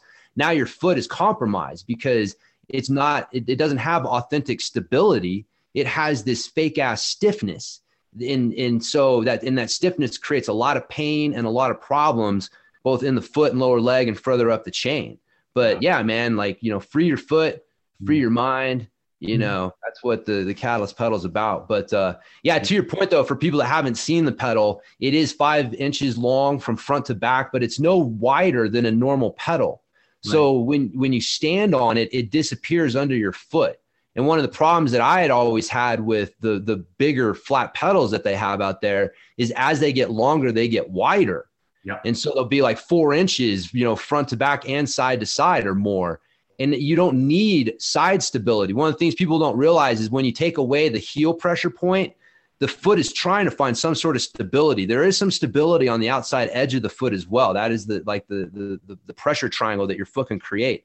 Mm-hmm. So your foot will naturally try to roll to that outside edge to try to gain a little purchase and a little stability from this bad position that it's in. And so people feel this and they go, oh, well, I need a wider pedal because I feel my foot wanting to roll off. Well, It's rolling off because it doesn't have a proper, it's not stabilized properly. So when you get the foot stabilized from front to back properly, it's not rolling out to the side anymore. And so this is why you don't need a wider pedal, and you're able to keep the pedal relatively narrow so that you don't have to deal with, increased risk of rock strikes and all this other stuff that goes along with, widening your pedal. But that was the idea behind the design is we need more length, not more width. Right. And everyone is just trying to go wider and longer, but no one's really doing it the right way because they're just doing it, not really knowing why they're doing it. And so, there's a very specific purpose behind the design of the Catalyst pedal. I didn't just go to one of the 3 manufacturers in China that make pedals and say, hey, I'll take that one. Let me put my logo on that one and hire a pro rider to tell everybody how cool we are and sell the same pedal that everyone else is selling. Right. Because unfortunately, man, that's pretty much like most of the pedals on the market. That's what's going on with them because they really don't have a core philosophy that drives their design. But, that's kind of what the philosophy behind the design of the Catalyst pedal for sure is all about foot, man. All about giving the foot that the foot's a amazing part of our body if you just give it the right environment to thrive. And that's really what it's all about. Like, I agree. On your design point there too, when pedals get too wide, you just destroy rock clearance. It's amazing how fast it goes. You don't realize it until you have a pedal with reduced clearance until you're bashing stuff all over the place, right? But yeah, well, to your point too about body awareness, like we're naturally aware of the width of our foot. Yeah. And so we're not aware of things that extend out past our foot. And so, right. You're trying to remain aware of them, but there's just a natural awareness that goes to having the edge of the foot and the edge of the pedal coincide with each other. Mm-hmm. So, and again, just for the record, people, rock strikes, that's you and your bad pedaling technique, not the pedals. So stop trying to go to smaller pedals to make up for your crappy pedaling technique. Like learn how to stand up, do a little track stand, ratchet pedal. Like there's techniques to making it through rock gardens and technical sections without bashing pedals. But just sitting and spinning at a high RPM and just praying to the mountain bike gods and trying to buy the smallest pedal you can to put the odds in your favor, that's not really a good long-term strategy. But yeah, so just a little side note there. Pedal strikes are something that you can correct yourself. They're not really an equipment issue. Right. Yeah. I hear you on that for sure. It's, back to that concept of connection with nature, right? The whole point of riding a technical trail is to find your way through the rocks like water, Yeah. Be the flow. And that's part of that is pedal position and thinking about where you can ratchet and where you're going to apply power and where you're going to ninja around some rocks or do your maneuvers, right? Yep. Yeah. That's been one of the, the reasons that some riders have given like, oh, I like a really small pedal. That's why I like clipless pedals, because, they reduce my chance of hitting a rock or clipping a rock. And it's like, man, yeah, you can have ones that are too big. Like I think some of those oversized flats, like we were talking about, like they're too wide, and like that is an equipment issue, right? But if it's within a certain context, it's not really an equipment issue as much as it is a technique issue. And so, but yeah, like if you're switching from clipless pedals to the Catalyst pedal, and you're used to just sitting and spinning at a high RPM and trying to spin and pray, as I call it, then you may experience a few more rock strikes. But if with practice and using the different techniques, especially being able to stand up more like the Catalyst pedal allows, you'll find that you'll be able to learn how to not have that happen. And so you're able to use the optimal equipment instead of trying to use it to cheat your spin and pray technique. Right. So one little observation I'll make about the Catalyst that is, I'm thinking about doing a Colorado trail trip this summer, and I was considering using the pedals for that trip with flat shoes, just like Vivo Barefoots or whatever, because there's going to be quite a bit of hike and bike and stuff. But one little obstacle I've got in that path is that when you go from a 4-foot cleat position, a traditional position, and I never recommend the axle straight under the ball of the foot, even in my road and track fits, we're talking anywhere from 10 to 20 mils behind the first metatarsal for most riders, depending on their bony geometry, their bony landmarks. Even from that position to using a Catalyst, which is fundamentally, it's basically you're moving to a midfoot cleat position. The axle's pretty much not directly maybe, but close to under the talus. What you have to do is drop the saddle correspondingly quite a bit when you change that, because you're reducing the length of the third lever. There are 3 levers we use to apply leverage in cycling to the pedals: the femur, the tibia, tib fib, or upper leg, lower leg, and the length of the foot. And the lever of the length of the foot is determined by where you put that axle under the foot. So as we move the axle back, that lever gets shorter. In order to compensate for that, we have to lower the saddle. Well, in my position, my situation, I'm a guy who's ridden on the road forever. I've got a really long cockpit on my road bike. I'm a trackie. I've been riding, with that horizontalized torso for my whole career. So relative to most mountain bikers, I still sit probably with a longer cockpit. And at the moment, I've got quite a pile of Trek bikes in my garage. I work with them, and I work with Travis on some test program stuff. I'm usually riding a large in most of their frames. I'm 5'9", 176 centimeters for reference. So, but I ride with a very long extended spine, so I need a longer cockpit than most mountain bikers for sure. I also need a lower bar than most cross-country bikes. I'm on the edge with a 29er, or like I have a Stash, that's a 29 plus bike. It's got a 3.0 tire. So I'm constantly finding ways to try to get my bars low enough so that when I'm on a flowy fast trail and I need to apply pressure to that inside bar and increase the lean angle of my mountain bike relative to my body angle and drive that bike through and really engage that tread into the trail, the bars have to be low enough for me to instinctively want to do that. And I think some of that is because I've been riding road and track for 35 years with a really horizontal torso. So the point I'm getting at is, if I lower my saddle on my bike to move to a midfoot cleat position, I also want to lower my bars. But on many bikes, I cannot lower my bars. On a couple of my cross-country bikes right now, I've already got a negative 20 degree, like a flat force stem with a 0 rise bar, and I'm perfectly happy there, even on steep terrain, technical terrain. It works well for me. Never have a problem over drops. I'm always just minding my technique and make sure I'm down and back enough so that I'm not doing an ass over tea kettle kind of maneuver. And that's what I found has worked for me. So one hiccup for me is if I change to those flat pedals, my saddle's going down and my bars are staying where they are, and I'm losing some of that. I haven't played with that extensively in actual trail riding conditions, and I'm just talking out loud. For someone who's taller than me, it won't be an issue because they can just drop their bars in the saddle at the same time. But for anyone under about 175 centimeters, if you're on a medium frame or smaller, this is going to be, it's the same problem when you use midfoot cleat position on road bikes. Road bikes aren't made for that low of a saddle. For people who do brevets and crazy long road races, sometimes they change to midfoot cleat position. There's that company out of Switzerland that makes road shoes with a midfoot cleat position drilled. It's called Biomac, I believe. Don Lamson makes shoes with midfoot. Not to get too far down a rabbit hole, but a lot of people have done it. But the problem is, how do you get your bars low enough? So I'm not asking you to have a solution to that. I know you don't make stems. No, but well, no, I mean, I'll be honest with you. That only matters when you're sitting in the seat. Correct. And I have unpacked some of your philosophies and a bit of your thoughts on seated versus standing riding. And I totally hear you. You know, me coming from more of a roadie side background, obviously I spend more time in the saddle. I'm not opposed to standing riding at all. I certainly do a fair amount of it on my mountain bike. But when I'm doing a 5-hour mountain bike ride, there's gonna be a fair amount of saddle time in there. And I do, you know, on the Front Range here in Colorado, I've got mountain bike rides where you're climbing for an hour to get to trails. I'm not going to stand for an hour continuously. So see, again, that's where I think people really misunderstand what I'm saying, as far as like, you just have an internal tension meter, right? And again, going back to what we were talking about at the very beginning about just having that body awareness. And so there's an internal tension meter, and that thing's going to change based on, you know, different factors, right? Like how fit you're feeling that day, your fitness level, the weight of the bike, you know, there's a lot of things that are factors there. But whatever that is, like, there's a point where you are like, okay, I'm starting to get into high tension mode. I'm no longer in low tension mode. I'm in high tension mode. I'm having to create a bit of tension here to keep things going. High tension equals standing up. Anything that's not high tension, sitting down is fine.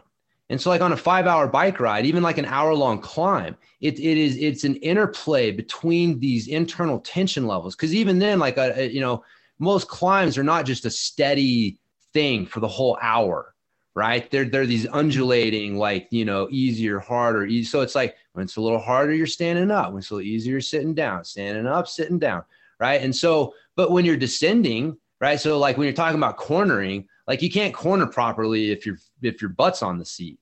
So like that's kind of irrelevant as far as like, you know, in fact, lowering your bars might actually make cornering more difficult. And what some people have actually found, one piece of feedback that we get quite often is that people feel like they're actually they're more stable and they're able to corner better when they are sitting down because their center of gravity is in closer to the bike center of gravity. And so you've created a more stable position for your body overall.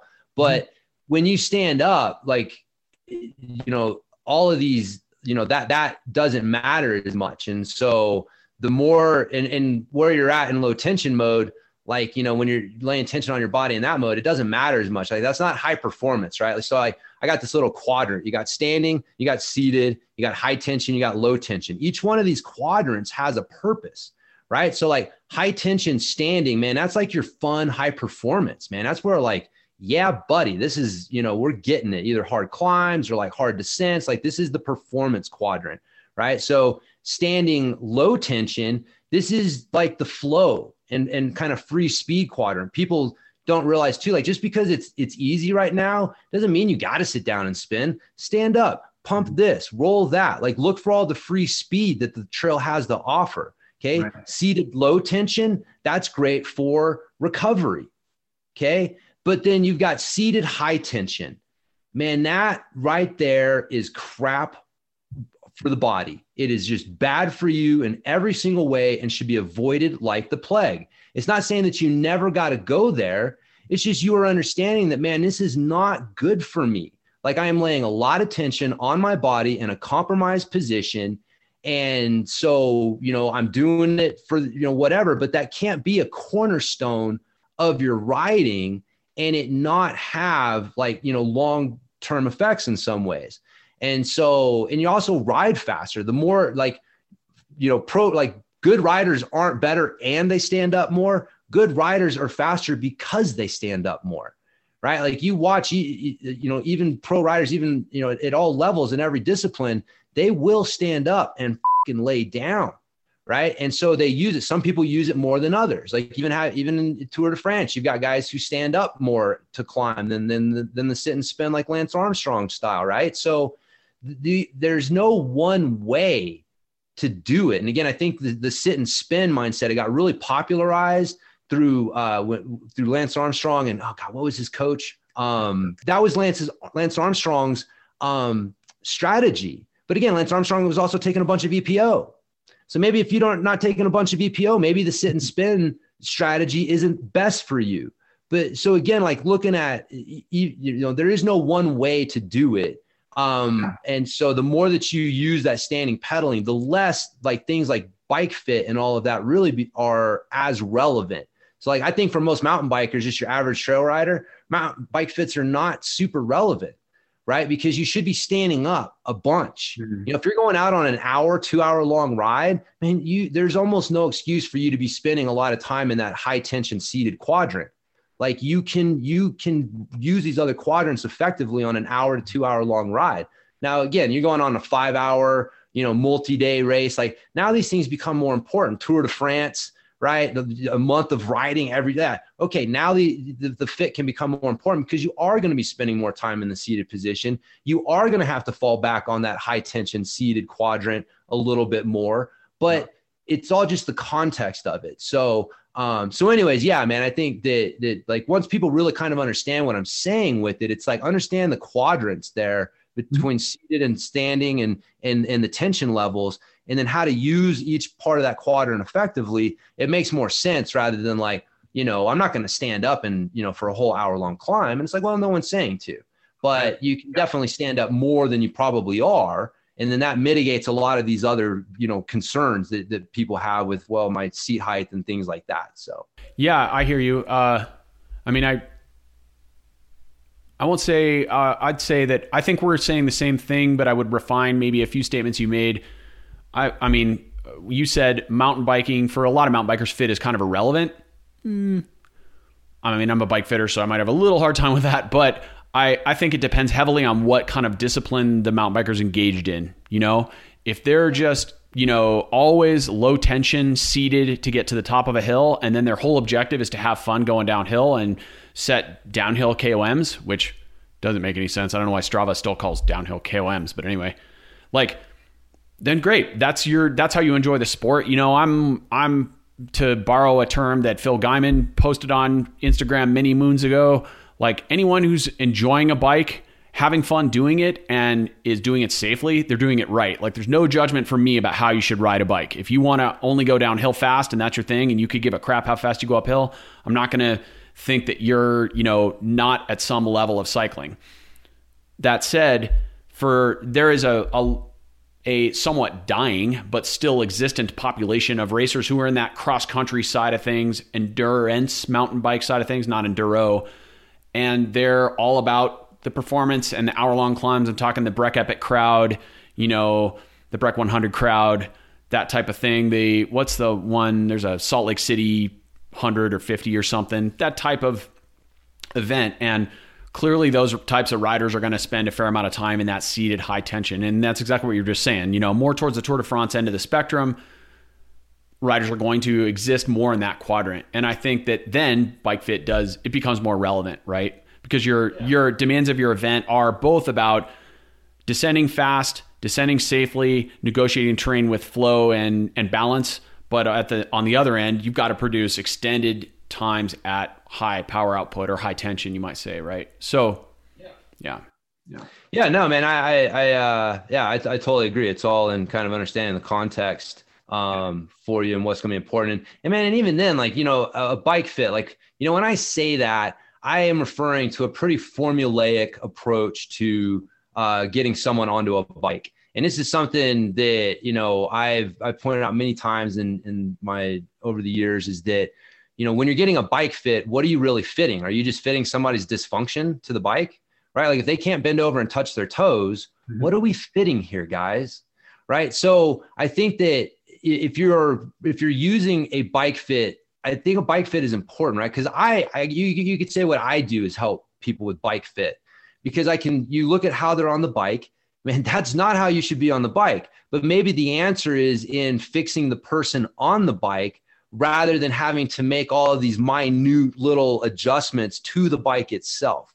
And then again, now once you get a rider who has taken care of those things, like they don't have any glaring dysfunctions, and they are in these contexts where they are going to be in these positions, well, then the bike fit itself becomes more and more relevant and more important. But I think that the bike fit gets misused, and unfortunately there's more people out there that use bike fits that don't really understand functional movement and how to help people move better in the first place.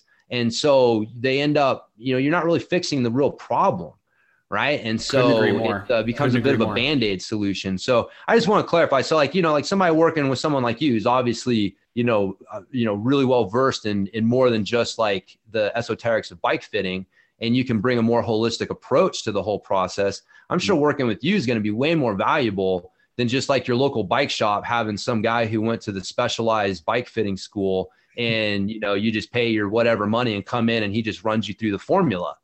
Right. Like maybe that's valuable, maybe it's not. Right. But without some sort of understanding and context, I think that it gets misused a lot. There's a lot of riders who would benefit more from working on their ability to touch their toes than they would from, really stressing out about the exact position of all of, their seat and seat angle and all of these things. So I generally tell people, man, find something that feels comfortable for you. And then we'll start adjusting from there based on where your movement dysfunctions are and just kind of things from there. But man, like you said, like comfort is hugely important. So, man, somebody can tell you this is the best bike fit in the world, but man, if you don't feel comfortable in it, or you really just don't feel balanced in it, then it might not be the best thing for you. So, but yeah, man, no, I think that they definitely have value. But just like a lot of things in the cycling world, they can be a little misunderstood and misused. Agreed. Yeah, you brought up a really good point. There's a very popular fitting system out there, and their ethos is to fit the bike to match the rider, right? And that's exactly the point you were just getting at. Why in the hell would I fit a bike to match someone's horrendous dysfunction? If someone can't touch their toes, they can't hip hinge properly, they're sitting in the spot on the bike with a rainbow shaped Ichabod crane spine and tons of kyphosis, I'm not going to fit a bike to allow that or enable that. That's going to send them down the road further of dysfunction. So I couldn't disagree with that philosophy more. It's completely screwed up and backwards. What I want to do is educate the rider about how they move, how they ought to move better, how we can improve their ability to hip hinge and lunge, and how they can have more stable feet and ankles, and how their shoulders ought to be anchored in their torso so they're not just flopping around and their bars are going all over the place on every descent because they've got no core stability, how they need to activate the rotation of the thoracic spine and be able to pull on the bars with proper force, stable force, all these things. So my perspective is kind of the opposite. It's like start from the rider, understand their physiology, look at their limits, look at how, and I try to choose my language very carefully here because as someone who sees someone and assesses them, what I've noticed is sometimes we can get ourselves in a little bit of trouble. You say things to a client like, "Oh, your glutes aren't firing." and clients, man, they take that stuff like glue and they go, "Oh, my glutes don't work. I'm a bad person." It's like, whoa. This is not what I'm saying. Okay, we have to be very careful about our language. Like your glutes are firing. They're functioning. They're not dead tissue. Your muscles actually work. The issue is, are they working to the degree that we want them to for you to be a functional, healthy cyclist and to be able to do things like lift a cooler or, pick up your dog or, whatever. So without going down that rabbit hole too much, it's like we have to assess the athlete, look at their physiology, and then look at the bike and then discuss the demands of their event. That for me is bike fit. Physiology of the rider in contrast to the demands of the event. What do you want to do? What's your dream goal or objective? Where are you now? Okay, let's look at the delta between those 2 points. How do we get you from here to there? What's required? Are you able to bend over and get in that super aero time trial position? Do you have the strength to stabilize your shoulders and hands? Do you have the grip strength to hold on a really intense downhill? Okay, let's examine that. So I think that that's going to be the future of that is more, people like you start to, I was talking with someone earlier and they were just talking about how, the different silos that professionals in different fields put themselves in.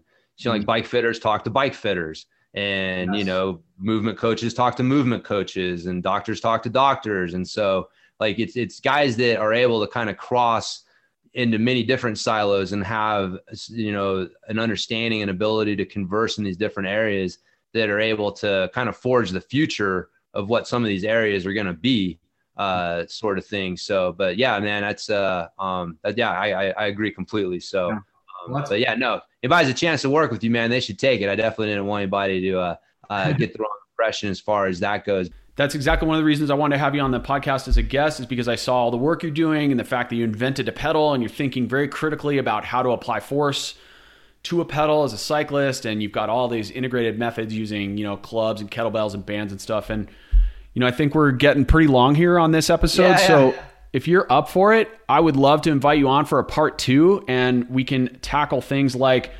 kettlebells and strength training and strength and conditioning. I know, we didn't even get into that. We didn't even get in there. So method and isometric. Breath work, all that stuff. So, it's a great time, a good problem to have when we've got so much to talk about and we're so passionate about our craft and our sport that we have to have an episode 2. So. No, man, I'd love to come on. It'd be fun to come on and bounce some of these things off you and hear your thoughts on them as well. But that'd be great. So just let me know when and I'll be here. Awesome. Well, James, thank you so much for all your time and your energy today. And thank you for your passion for the sport. It's really cool to see people doing what you're doing. I appreciate it. And it's been a great opportunity for me to discuss and learn from you. And that's why I do this. So much gratitude. In the show notes, we're going to put links to James, his main site. We're also going to put links to the Catalyst pedal. But will you tell us a little bit about where people can find out more about you? I know you've got a YouTube channel. Tell us your resources. Yeah, man, for sure. I mean, the easiest spot to find me is bikejames.com. I send out a bi-weekly, so twice a week I send out an email newsletter. So you can go to bikejames.com and sign up for that free newsletter. Man, I got all sorts of free resources and stuff for you there on that site. So you can dig around. I got some training programs and stuff. But bikejames.com is definitely the best spot to find out more. And my YouTube channel is you just look up Bike James on YouTube. And then the pedalinginnovations.com is the website for the Catalyst pedal. But again, I've got a link there at bikejames.com as well. So you can pretty much find out all things about the Bike James empire there at the website. But the Catalyst pedal, you can learn a lot more about that. I got links to the science and info on that. And it is the only product in the cycling world that comes with a money back guarantee. That's how strongly we believe in the product. I'm one of you guys, man. I'm a rider, right? I was not a pro rider who was given something throughout my whole career. And then I retired and I got a job with some company giving me stuff. Man, I not to disparage that, but people would be surprised at the experience that a lot of people who work at companies have had and how far removed it is from the average rider's experience, and just dealing with the frustration of oh man, I thought this thing was going to be great for me and I bought it and it sucks and I'm stuck with it because I can't return it. Or, you need somebody to help and you're just sitting on the other end of the line from someone who could obviously care less now that they have your money. So we really strive to be way different, a completely different animal. You can buy them, try them. If they don't work for you, send them back. No questions asked. We'll give you your money. No problem. We're, like I said, man, I'm here to just help riders have more fun on the bike. Cause at the end of the day, man, that's really what it's all about. Well, thank you so much. I'll reach out and we'll get a part 2 going and unpack more of the nuts and bolts on stuff, but I appreciate you taking time to share all your philosophies and thoughts with me today. Yeah, for sure, Colby. No problem, man.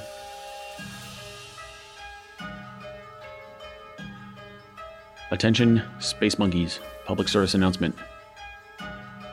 Really, technically, it's a disclaimer. You already know this, but I'm going to remind you that I'm not a lawyer and I'm not a doctor, so don't take anything on this podcast to constitute lawyerly or doctorly advice. I don't play either of those characters on the internet. Also, we talk about lots of things, and that means we have opinions.